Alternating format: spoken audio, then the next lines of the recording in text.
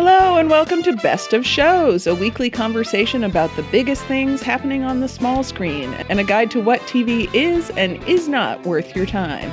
I'm Kristen Baldwin, TV critic at Entertainment Weekly, and I'm joined by my fellow EW critic and TV junkie, Darren Franich. Hi, Darren. Hey, Kristen, how's it going this week? Pretty good. I'm excited because later you're going to be talking to W. Kamau Bell about the new season of his show, United Shades of America. Yes, very excited to talk with him a little bit about that show. And Kristen, I'm excited to talk about all the shows this week for different reasons, especially because we'll be revisiting one show and diving into a couple of new Netflix shows. Absolutely. Well, let's just start off with our What's New segment, in which we talk about the week's most notable new and returning show premieres. But we're going to kick things off this week by revisiting a show we discussed a month ago when it returned for its second season, HBO's Barry. The dark comedy stars Bill Hader as a hitman who's trying to become an actor, and it just marked the halfway point of its second season this past weekend, April 28th, with an episode that was, for lack of a better term, batshit insane. Episode 5 is called Ronnie/Lily. While it had a lot of the hallmarks of a typical Barry episode, in many ways it was a complete and unexpected departure. So it starts with Barry hiding in the house of a guy named Ronnie. This is the man that Detective John Loach wants Barry to kill because Ronnie stole Loach's wife, blah, blah, blah.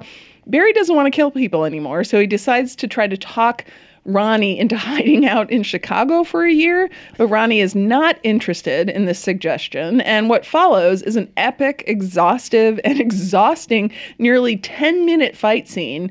Did I mention that Ronnie is an Olympic Taekwondo champion? So that's when things get weird. Ronnie's young daughter, also a Taekwondo whiz, comes home to find Barry in her house and her dad incapacitated, and she is not happy. In fact, she is a freakishly fast little fighting machine who can climb buildings like Spider-Man and might just be able to fly. Anyhow, she stabs Barry in the back and then flees, and for the rest of the episode, Barry weaves in and out of consciousness as he and Fuchs, played by Stephen Root, drive around trying to find the little girl. Barry and Fuchs are both convinced that the little girl is, quote, not of this world, that she's not human, and they both basically accept this as reality. So I guess 13 episodes in, Barry has become a supernatural show. Even better, though, I think there's a really good chance that this freakish occurrence is really not going to be addressed again. Like, the existence of this demon girl is just not really going to be dealt with anymore. And I kind of love that. This episode is what you would call a big swing, Darren. What did you think of it? I really enjoyed it, Kristen. When Barry came back for its second season, we both kind of talked about one interesting thing about this show is that we both really loved its first season, but I think we're somewhat cautious about what it meant that it was coming back for a season 2 after having such a great finale. And I feel like in general, I've been more optimistic about the show, and I'll be honest, with last week's episode, like when we were kind of at the episode 4 mark, I was starting to get a little concerned. It just sort of felt to me as if season 2 hadn't quite found the same rhythm as season 1 when it came to just like mixing together really, really funny moments with really, really dark thriller, set pieces. Right. And this episode, I really, really enjoyed it. It felt like a sort of great little standalone story, almost kind of told in real time, or at least real time, or at least told in real time, except for when Barry, passes out from blood loss, which happens on more than one occasion in the episode. He's so pale. It's just awful. He's so pale, and he is just so continually almost kind of mournful about the fact that he needs medical attention. But never being too pressing about it, just kind of very kindly, like, Fuchs, like, I'm dying. You have to take me to a doctor.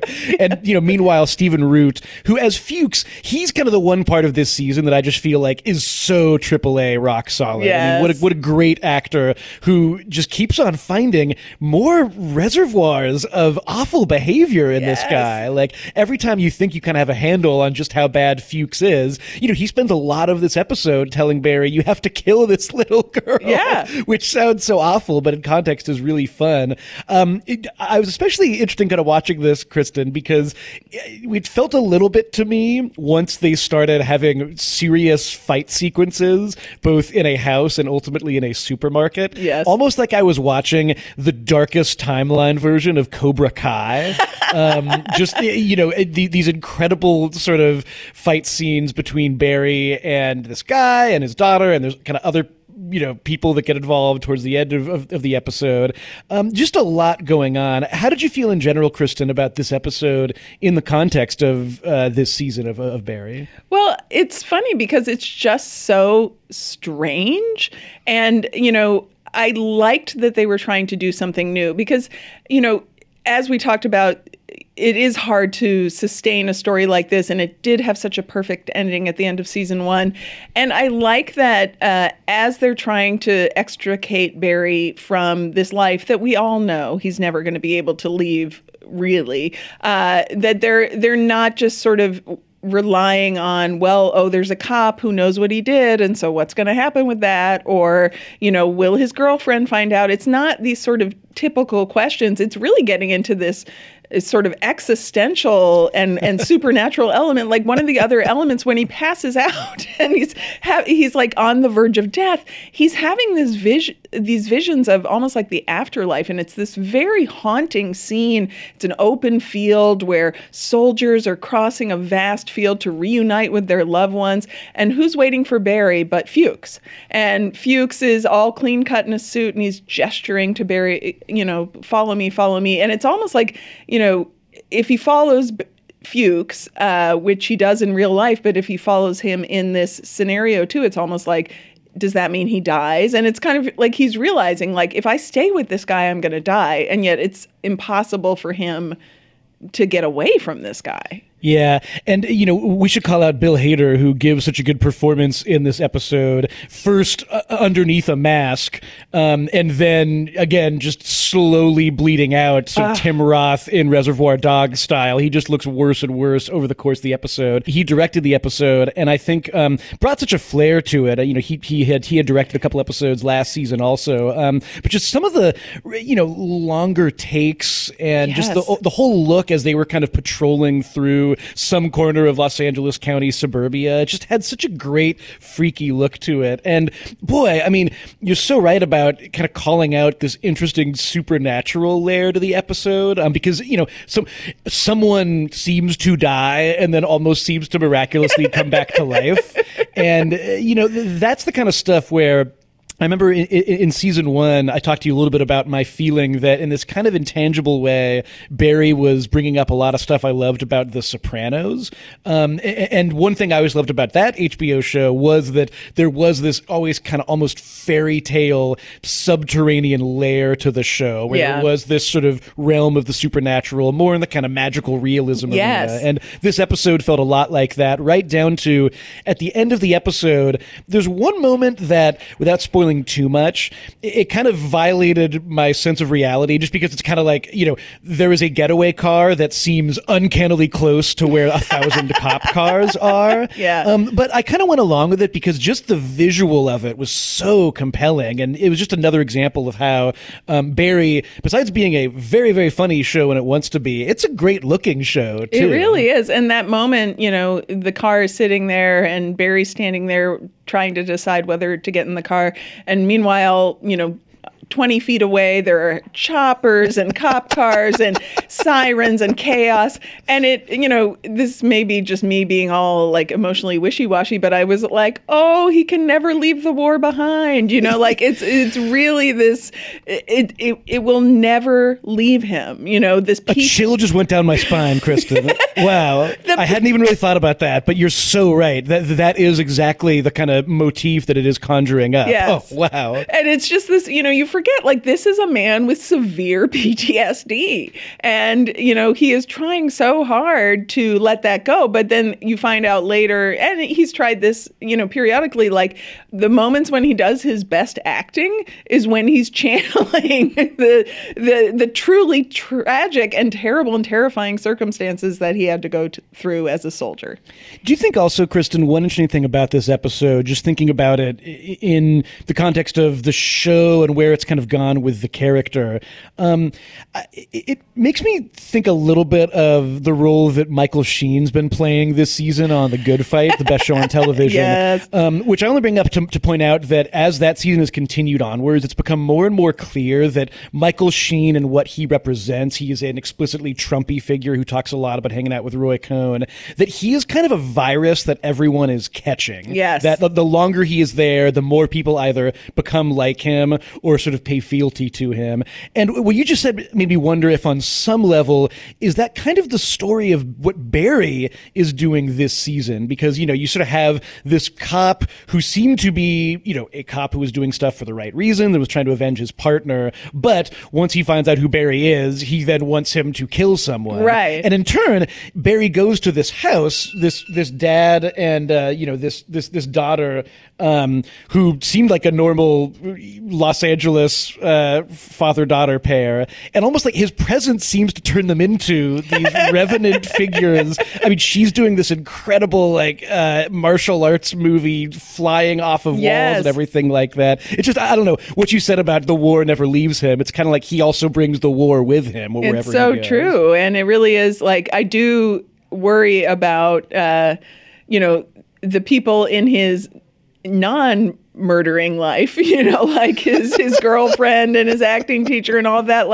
Eventually, I don't think there's going to be a way for him to stop himself from revealing either, purposely, but probably with no control over it, revealing the deep well of rage and despair and violence that lives within him. And, it's not going to be good for anyone. Yeah.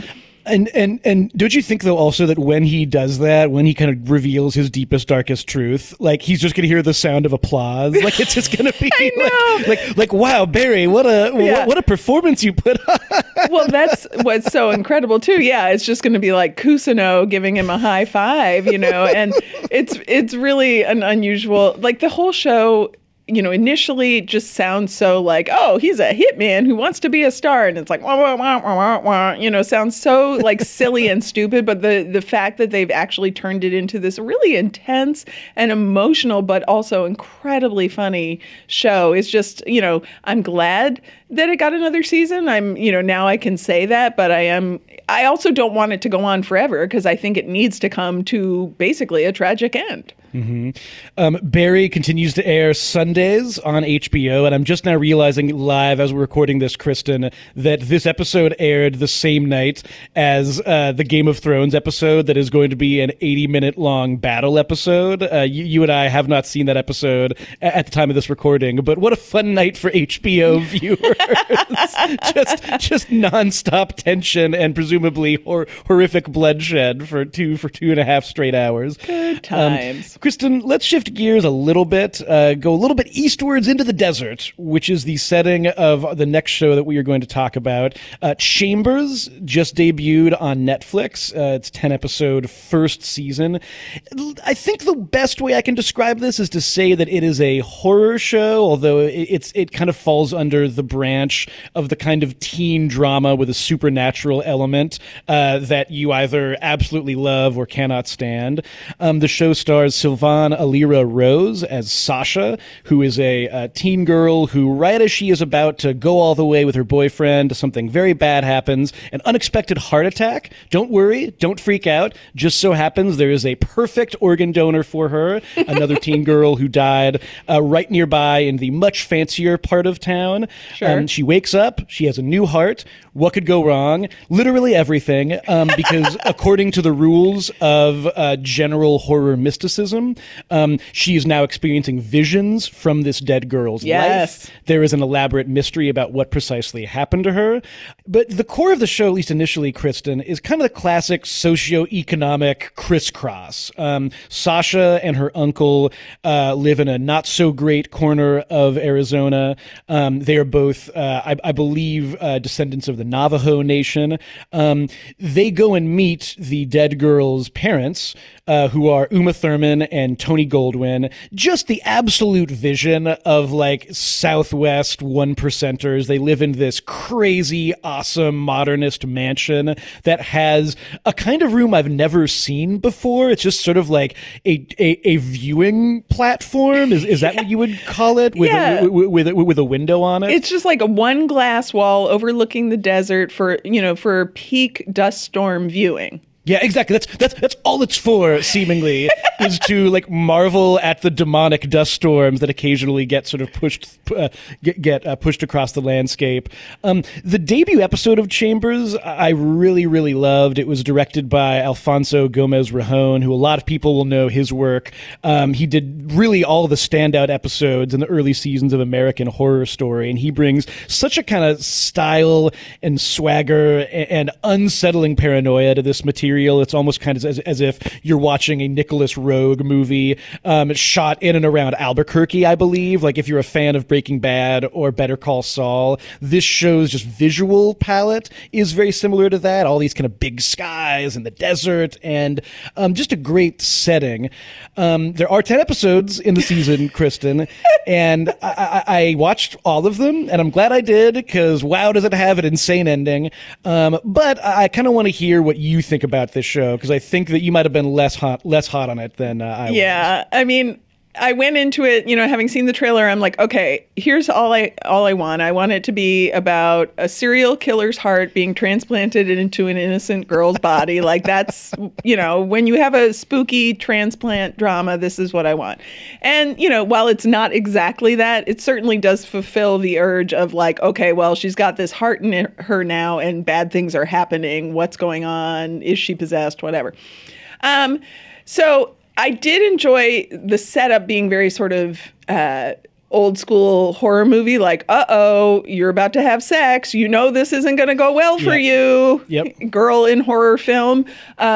And then, of course, it does not go well for her. I did think there were a lot of sort of funny touches, at least in the first few episodes. Like, I love when she gets into her boyfriend's car at first, they're playing Still Ill by the Smiths. And then later, when she's, this is in a couple episodes, when they're trying to investigate what really happened to the dead girl who donated her heart, they see a video of the dead girl dancing to the Stone Roses song, I Want to Be Adored, which is also includes a line about, like, basically being possessed by the devil. So there are a lot of these little subtle, not subtle hints. But I did think that it kind of quickly went from like, oh, this could be, an interesting, smart show to now it's just getting weird for weird's sake. I was intrigued enough that I wanted to see more, and I did eventually jump ahead to the last episode, just, impatiently jump ahead. I'm like, okay, where is this going? And the ending is quite cuckoo banana pants and intriguing. I'm definitely not going to keep watching, but I feel like if you enjoyed the OA, this might be for you. What do you think? Are you an OA person? I am not. That is definitely one of those Netflix shows where I watched 2 minutes of it and immediately was just like, I'm good. Which I think happens sometimes, especially with Netflix shows. It's that kind of thing where, like, I look at it and I realize there's 10 more episodes of this, and I'm like, nope, no thanks. Nope. But I do know people who liked it. It's interesting you make that comparison, Kristen, because I think you're probably pretty spot on there. For me, it was a little bit more like This is something that I think only really happens with Netflix. The first couple episodes are so well done and cinematic in a way that just feels really deeply considered. Like, there's not really a scene in the first couple episodes that feels like it's in there for no reason. And there's just such a rich, they're just rich visuals. There's a whole kind of dinner scene between Sasha and her uncle and the family of the dead girl. And it's all shot in just incredible close-up. Like, you are just right up there in these people's faces in a really awkward, freaky way. And it's just fascinating and really fun. It's the kind of supernatural B pulp made with a just incredible sense of style. But this kind of has a little bit of the problem of maybe being a movie idea that got overstretched because everything has to be a TV show now. And you do really feel that in the middle of the season. doesn't surprise me that you skipped ahead, and I suspect some people might. All that being said, this is really a vibe that works for me. I kind of just love that whole Southwest aesthetic. There's an episode where people are going off to Antelope Valley and going to canyons and doing ayahuasca and having visions out in the wide open. I think that one thing that kind of got me through the season is that the main actress, Savannah Lyra Rose, who this is kind of her first big thing ever, is really, really good and really sharp. She kind of just brings a lot of eccentricity and personality, even when the lines get a little sub CW teen reboot level. She's always kind of really bringing it. And at the same time, Kristen, Uma Thurman, who I don't think I've really enjoyed in much of anything since the Kill Bill movies, she is kind of playing a character I tend to not like in this era of television, where she starts the season grieving, and that's kind of all she does. Right. It's very, if you ever watched the AMC show The Killing, it's kind of, the show moves at that pace, where if someone is sad in the first episode about something, that is their main character trait. Yeah. But she's really, really good, and as the season goes along, you kind of see some of her best acting. So I do think that there is an audience for this. It might be kind of young goths who like bright colors, and I'm not sure if that viewership exists, but I do think that there may be a kind of corner of the Netflix subscribership that will dig this show. It's interesting because I also love Tony Goldwyn, who plays Uma Thurman's husband, and he's the dad of the girl who died, and he's living his best life. Like, he's, obviously he's just this handsome, charming guy, but he goes right to creepy pretty much right away. But it's like, it's that deceptive creepy where it's like, but he seems nice, but isn't that a little creepy? And he does that very well, and I enjoy him on that level. I was talking to our former colleague Jessica Shaw about this show because she had watched some of it too, and she said something that I think really resonated because it's so true. She said it's the kind of show that like 10 years ago we would have all been really excited about, but now it's like a dime a dozen, especially on Netflix. That said, a lot of these dime a dozen shows, especially the genre ones, do find an audience. So I think you're right. I think people will find it. It's definitely not everyone's cup of tea. Yeah. But I will say also that, you brought up Tony Goldwyn, who is giving such a particular performance. You find out that he is really involved in a local organization that I believe is called the Southwest Annex Foundation, a kind of spiritual wellness center that looks more and more Orwellian, although calling it Orwellian underrates the fact that it looks like a chill place to hang out. Everyone's, there's like a nice garden and a terrarium, and it really has that rehab as utopia visual aesthetic to it. And the one interesting thing that this show gets at as it goes along, it kind of loses a lot of the potentially interesting threads it sets up early on. I mean, this is a show about a Native American teenager who almost kind of starts to find herself being taken over by the dead rich white girl inside of her. And there's a great show there, and I'm not sure this show is quite there yet. But the show does kind of, for a show where you're kind of thinking, oh, is it going to do the lame thing where every Native American is tapped into some sort of mystical realm? It almost goes in the exact opposite direction, where it seems to imply, no, the way weirder stuff is happening with like the woo-woo white people across town. They're tapped into some bad energies that go so far beyond like any normal sort of horror movie thing. So I think that you're right to say that like had this show come out 10 years ago, it might have seemed a little more special, but there's something going on here. And, I wonder whether it's the kind of, whether it kind of falls into that kind of teen drama category for Netflix. But I think that like there will be people who dig it, even if everyone agrees that it's probably 3 or 4 episodes too long. Exactly. So Chambers is streaming now on Netflix. Check it out if you like crazy things. And our final show of the week is also on Netflix.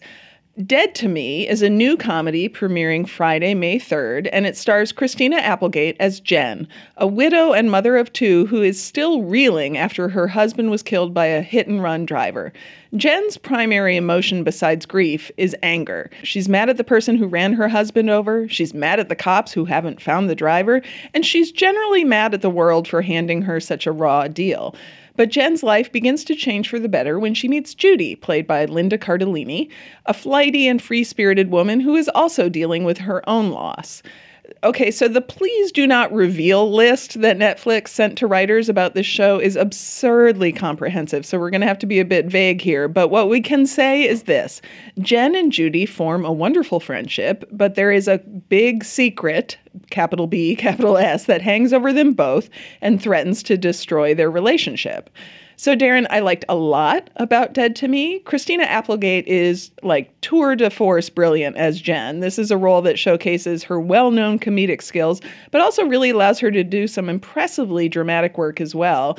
And I actually really love the friendship between Jen and Judy. It's still all too rare for TV to offer an honest, complex, thoughtful representation of a relationship between two grown women bonding over life's challenges and disappointments. My biggest problem with Dead to Me, though, is probably what the show is technically about, which is the aforementioned big secret and all this sort of manufactured suspense over whether or not it will be revealed.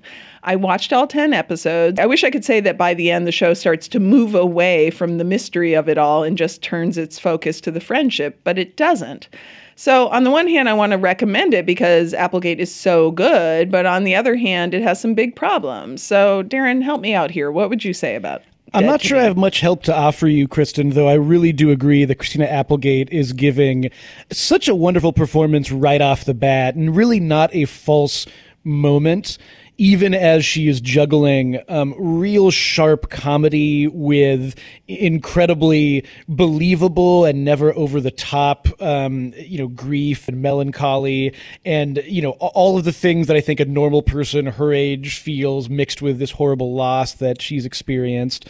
Also do want to call out Linda Cardellini. What a month she is having between Curse of La Llorona. I think she's in the new Avengers movie as one of the, 5,000 people who's not an Avenger. And now this, I love seeing her get such a career resurgence. But what you're kind of talking about, Kristen, the big secret that is the plot of the show. Yeah. I struggled with it quite a bit because the first episode immediately sets up this really invigorating world. They're kind of living in this Orange County area where everything is bright, but nobody is happy. And even individual dialogue scenes can really run the gamut between feeling really cheerful and charming and cutting to the core of the fact that these people have kind of lost something. And then you get to the twist, and it felt a little bit to me like, wow, what a cool concept. And you sure could go a lot of directions with this, but if all you're doing with it is just sort of, you're awkwardly stamping that over scenes that have nothing to do with it. Yes. Then you get to this point, and I already felt this happening a little bit in the second episode, where you're not getting the perhaps, I don't want to say lighter hearted, but you're not getting the more sort of straightforward human pleasures of what this scene appears to be about. And you're not really justifying the, fair to say, darker and stranger implications of what this secret makes it about. And it's interesting to hear you say that you kind of felt like the show never quite evolved beyond that. Because it's funny, us talking about this the same week we're talking about Chambers. I worry sometimes that with Netflix shows, because they make their entire season ahead of time, this is not just a Netflix problem, but specifically you experience it when they release it kind of all at once. One of the great things about television, said the TV critic loudly from the mountaintop, is the feeling of discovery. And it's kind of the feeling of, okay, we had this idea for a show. Now we're 4 episodes in. What's this show actually about? And maybe it's not what we thought it was about. And maybe the things that we were so committed to are less interesting or less compelling than the stuff that is actually in motion now. And I wonder if it's kind of the problem with Chambers, I think, that it sort of has to stay deeply attached to the stuff that it sets up in the first episode without much chance of really exploring around. And it sounds like you're saying, is that kind of a problem here in a very different context, that it doesn't quite figure out how to evolve past the capital B big, capital S secret? Exactly. And it's too bad because, I mean, I really did like this relationship between the two women. And essentially every time they were just talking about stuff that wasn't related to the big secret or to anything tangential to the big secret, I just enjoyed seeing them, you know, together. And I thought that was interesting. And by the end, they're setting up another big secret. And it's just like, come on, you guys. Wait, really? Well, it's another sort of mystery that's going to have to, it's a whole thing.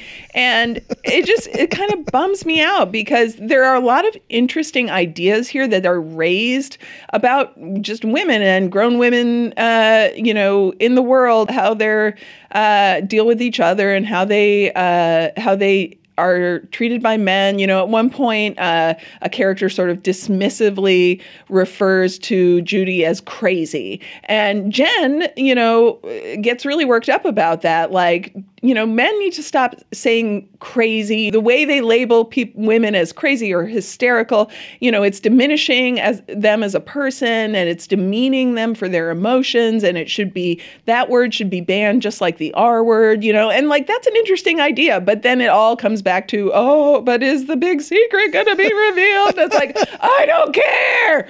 And I felt this way about Shrill, which was, you know, Hulu show with Aidy Bryant. I wanted that show to start in like a mindset of season 2, where like, okay, our character's already gone through sort of the emotional breakthrough of, hey, even though I'm overweight, I'm a person with worth and I'm going to live my life that way. I wish that this show had started, you know, kind of past, you know, gotten through the whole, oh, there's a big secret, and then just moved on to like, okay, well, what do we do about it now? How do we live our lives now? Because that was what was interesting to me. And it's too bad because, you know, both of these actresses are great. And this could have been a really, you know, wonderful showcase for them just to tell regular human stories, as you put it. And instead it's a lot of just, you know, kooky mystery and, you know, fake outs and, oh, coincidences and, oh, it's about to be revealed. Oh my God, you know, and I can't. That said, Christina Applegate is just great. And I don't want people not to see this because she's really good, but it certainly the ending sets up a season 2. And I would imagine that if there's any degree of interest in it, that it will get a season 2. And it just kind of bums me out because I want her to be free to do a better show. It's funny that what you're kind of describing with what happens in the season, and I was already getting kind of a gleaning of it from the early episodes that I watched. There's something that's kind of happened with TV storytelling the last few years where the notion of something being serialized, that kind of is what most TV is now. In fact, using the word serialized, I think that's almost become meaningless for a younger crew of people who kind of assume and understand that people on these shows are very aware of what's happened to them before. But there is a kind of like hysterical continuity where, to use a word that I would never use to describe any of the characters on this show, but it's almost like all anyone ever has in their mind is like the stuff that has happened before. And in this case, it's like the secret that has happened before. And it just feels very synthetic to me. It feels a little bit as if you're kind of turning what could be a show about characters, what could be a show about these interactions that you're describing. In this case, this incredible dynamic between these two women. It always kind of turns it into a thriller or kind of into this ongoing story with tension that can feel a little phony. And it's too bad because, again, there's good people all around this show. I think we can say that James Marsden is in the show. Yes, right? He is in the show. And his first appearance, I mean, I love him so much. I'm very glad he seems to not be on Westworld anymore. I want him and his shining face to appear in like every TV show. And I feel like he kind of has the right rhythm for the show, and there are performers that do kind of figure out this really particular mix the show is going for of comedy and sensitive drama and mystery and all this other stuff. But yeah, I'm with you. It's troubling to see all this good stuff happening and feel like there's one obvious problem that would fix it. It's interesting because it does feel to me like something that a broadcast network would do to this concept. Like they would take this concept that could be so much more and say, no, it's got to be about the mystery. It's got to be about the secret. We're going to drive that home every week. And I wonder if Netflix, which, up until now, and maybe still now, has been viewed as this creative haven where you can really try things and do new things. And, creative freedom is everything you could want.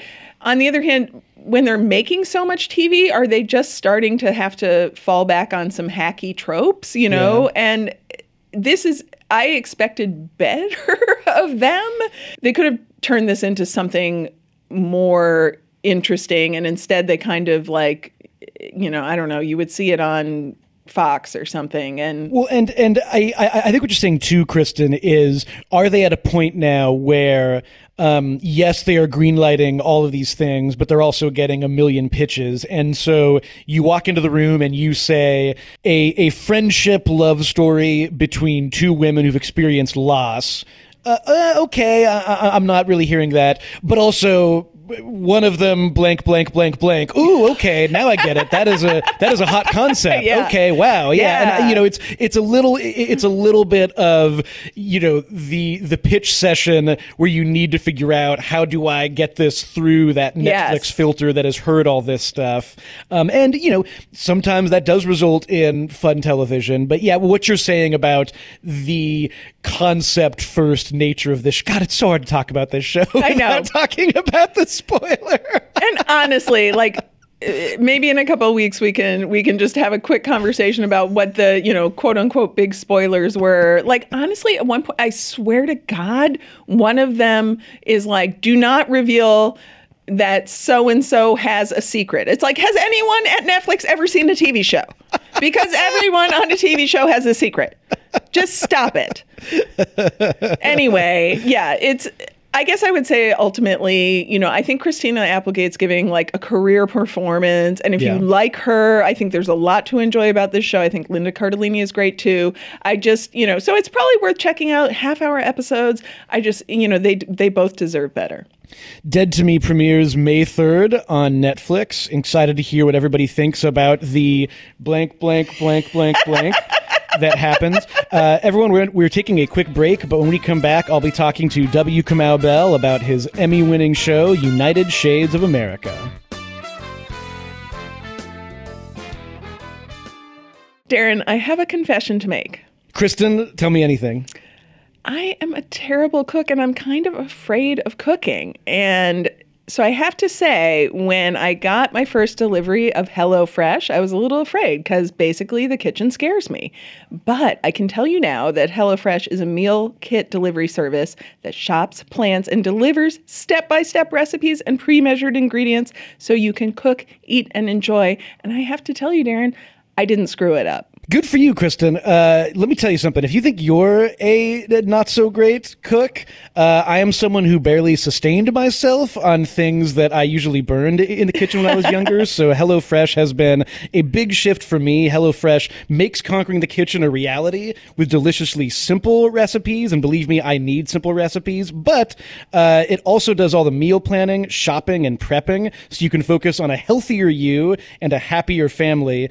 There are 3 plans to choose from: classic, veggie, and family, with the option to switch between those when your tastes change.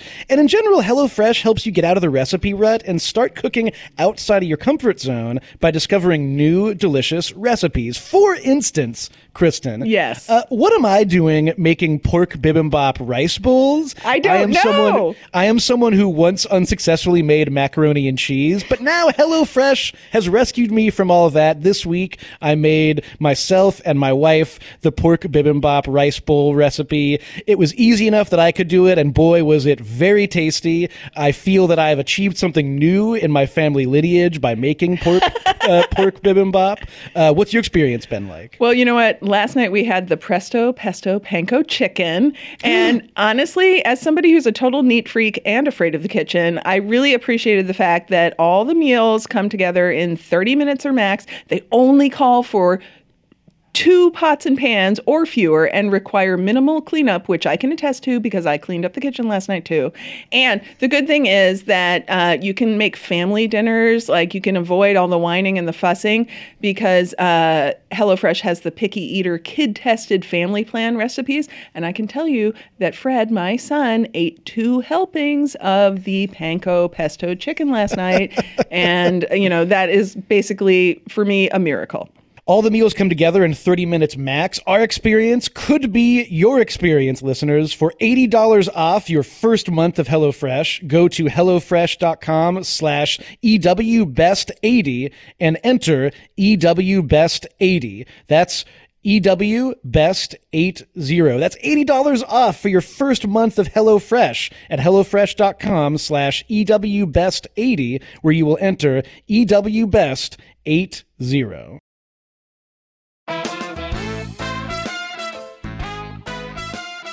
Very excited to welcome this week's guest to Best of Shows. W. Kamau Bell is the host of United Shades of America on CNN. The 4th season of the docuseries started on Sunday. It airs 10 p.m. Eastern Time, and this season the Emmy-winning docuseries continues to explore the wide variety of cultures and communities that make up our country.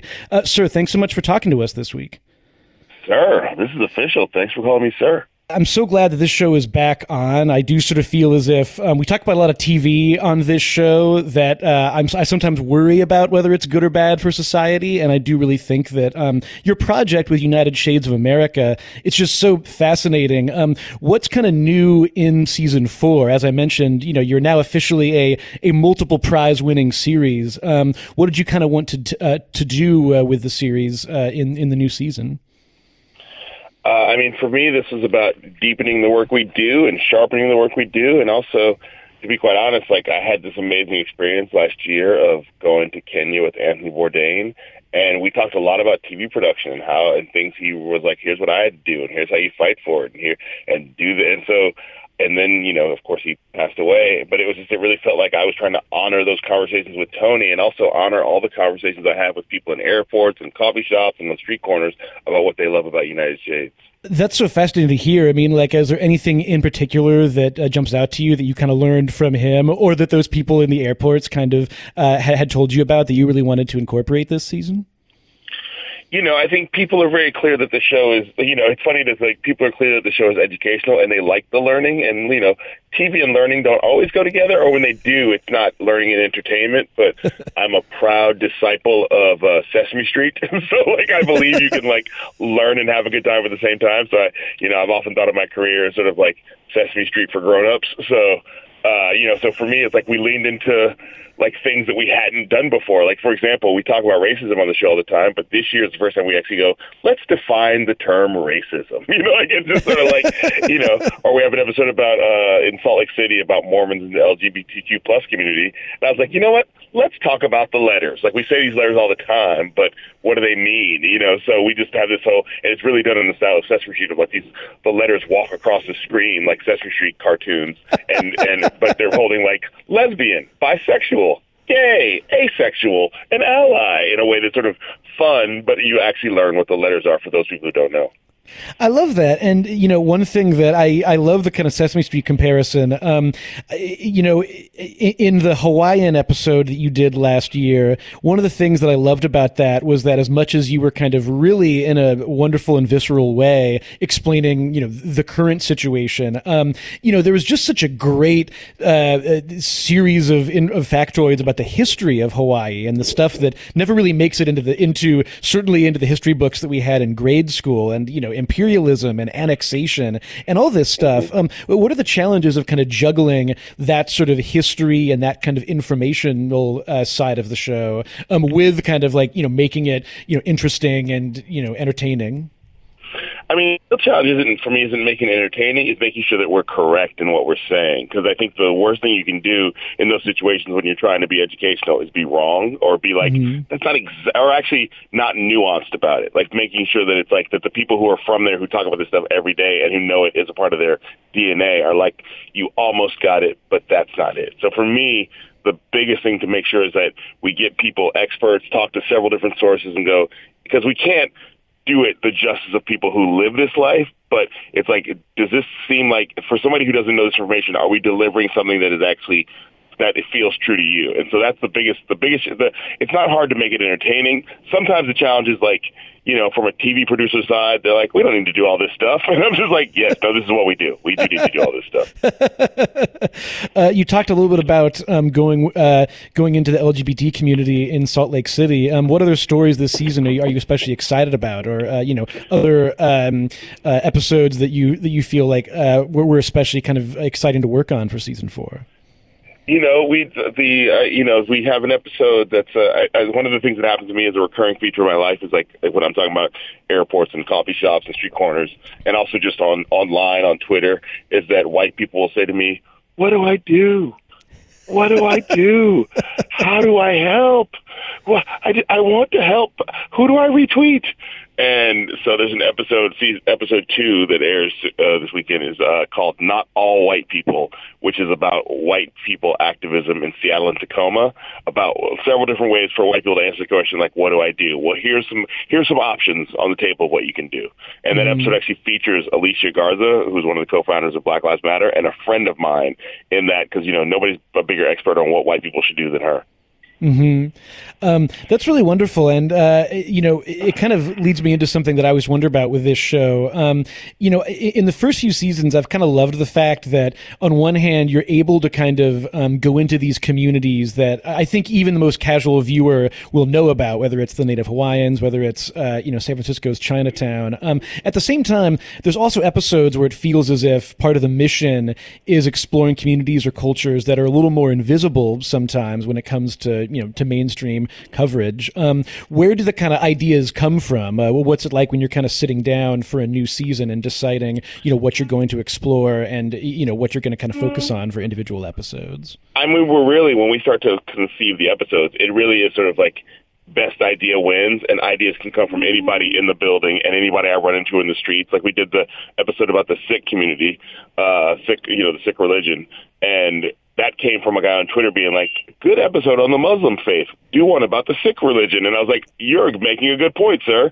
Done. And so like that, and he actually is in the episode, Harpreet Singh. And so this season, somebody said like, nobody talks about the Hmong community in St. Paul in Minneapolis, Minnesota. And I was like, the what, who, now, what now, what now, what, who, what now? And so we have a whole episode about Hmong Americans, and Hmong people a lot of them are from Laos, and they fought in the secret war that the CIA recruited them to fight in. That was a part of the Vietnam War. And it's a whole history that I had no knowledge of, and is, again, not in most people's history books in elementary school. And so for me, it was like somebody said this thing. I was like, I don't know what you're talking about. But that sounds intriguing to me, and so now, that episode's one of those classic ones where you were watching me learn in real time about what this thing is, about the significant portions of Americans that are directly connected to our history that we don't talk about, especially when we talk about the Vietnam War. And there's such a feeling of discovery attached to a lot of episodes of the show like that, of kind of, it's interesting to hear you kind of saying that you were experiencing that in first person, because as a viewer, I think that's really key to a lot of the show, is this sort of feeling of, how did I not know about this? And there's literally too much to know about this now. Like, there's no end to the sort of information that is worth kind of learning about this community or about this culture. Are there any other kind of moments in this new season that really surprised you, whether it's kind of people you talked to, or whole cultures like that, where you just felt like, I need to learn more about this now? Yeah, I mean, I think that we, like I said, we talked about the Salt Lake City. The Salt Lake City episode was really about the Mormon faith's relationship to the LGBTQ plus community, but a part of that meant learning about the Mormon faith. And I think it was really important to me, even though the episode inevitably is critical of how the LGBTQ plus community is not embraced by the Mormon faith. They keep working on getting there, but they're not there. They're not close to there yet. But it was also created like I also want people to learn about what the Mormon faith is. Like I don't know a lot about it either. So for me, it was like I wanted to give their religion their time to sort of go. Basically, as we talk about in the episode, this is the only religion you're allowed to make fun of free of consequences. You know, you can even make a musical about it, making fun of it free of consequences. Whereas other religions, if you do that, you will hear from them and they will tell you to stop. And so, but it was like, well, what is this religion about? And really trying to like honor the fact that it's just another religion. It's a part of Christianity. Whether or not you think it's weird or not, remember that a lot of us grew up thinking that a bush caught fire and talked to people, you know, so let's not just make fun of this thing because it's fun to make fun of. Let's actually learn about it. So for me, that was an important episode. It's like, even though I'm being critical of their relationship with the community, I also to create space to learn about them.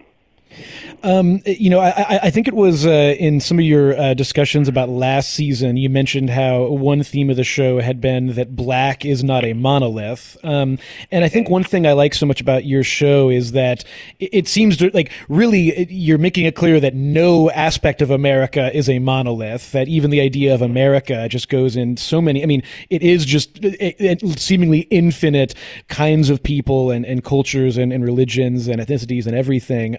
I'd be intrigued to know, you know, from when you started working on this show to now, a few things have happened in this country that have, that I think have tested a lot of people's resolve and feelings and beliefs. What's it been like working on this show over the last few years? Has it been cathartic? Has it been kind of challenging? I mean, I feel like I'm like in school in a way that I really wasn't in school before. Like I feel like I've learned a lot about a lot of different things. And now there's not a deep level of knowledge about all these things, but I have a lot more knowledge about this country and how it works in different communities. The thing that is ultimately frustrating is that I feel like at the end of every episode we're like, so let's be nicer to each other, and America's like, nah. There's sort of an institutional frustration. Like, you guys, I know you're watching the show, but I don't think we're really getting it. Like, you know, so there is sort of like this weird frustration about the fact that it's not exactly doing the things I wanted to do, and so that's, you know, I'm expecting too much from a TV show, obviously, but like I really do feel like that no matter who we're talking to at the end of the episode, we're like, hey, can we just be cool? And right now we're in a period of this country where it's the leadership of this country is like it's not being cool, to put it lightly. Mm-hmm. I think that's definitely fair to say. I'd be intrigued to know, sir, and I'm calling you sir again, and it's the last time that I will do that, unless you like it. But I was a great fan of your TV series that was on FX and then on FXX, Totally Biased. What was that experience kind of like for you, and was it sort of a learning experience that informed this series at all? Yeah, I mean, one of the big things that came out of that is that I had never done these sort of like man on the street live interviews until I did Totally Biased, and actually didn't really like them because I felt like people were sort of made fun of. Like, you stopped to talk to me, now we're going to make fun of you. And so for me, like, but through that show, Chris Rock was an executive producer on that show. He's like, you got to get out there and meet people because nobody knows who you are, basically. And so that is the most fun part of the show for me, and the part that like critics often said was the best part of my best contribution to the show. And so I don't think I would have had the ability to do United Shades or to think I could do United Shades without the example of doing man on the street pieces from Totally Biased. And it really taught me, it was like a sort of a, you know, it's like it's like being like in a kitchen at a fancy restaurant. You start out washing dishes and then you end up being like the executive chef. So for me, like I went in there with very little knowledge, and so it taught me how to be an executive producer, going from zero to like, oh, I feel good in this role now. So it was and also I got to work with a lot of my friends, and it's fun to see like a lot of those friends who are on the show who are comedians, like their careers have moved on, and like Parna Nancherla was on that show, and she was in a Super Bowl commercial and on Corporate. Harika Ndabolu did the documentary. He was a great comedian, a good friend of mine, did the Apu documentary.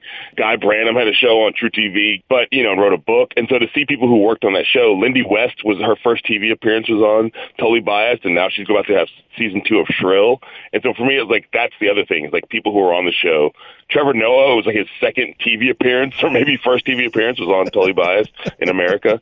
And so for me, a lot of people who've been on that show have gone on to do great things. So it feels like it's even though it did not last, it had a significant impact. Well, absolutely. And that's really intriguing to hear, though, that for you, just the kind of man on the street stuff was so transformative. Like, was that kind of like, had you done anything previous in your career that had prepared you for that? Or was that really just kind of like, okay, I have to get out there and kind of learn this as we go now? No, I had not. I mean, every comedian at some point gets handed a microphone out in the street corner. It's just a sort of a thing you have to do sometimes. But I had not done it like that, and it really was like Chris Rock who was like, "You have to do it." This is basically like, "This is a thing comedians do. You're a comedian, go do it." And I'm like, "Okay, Mr. Chris Rock." I guess if he's telling that to you, then you have to. But obviously now the interviews are such a huge part of your show. I guess as someone who has to do interviews, fortunately never on camera, what's your kind of process like for those now? Is it a lot of heavy preparation? Do you like to kind of go in and kind of let the conversation with people flow in a lot of directions?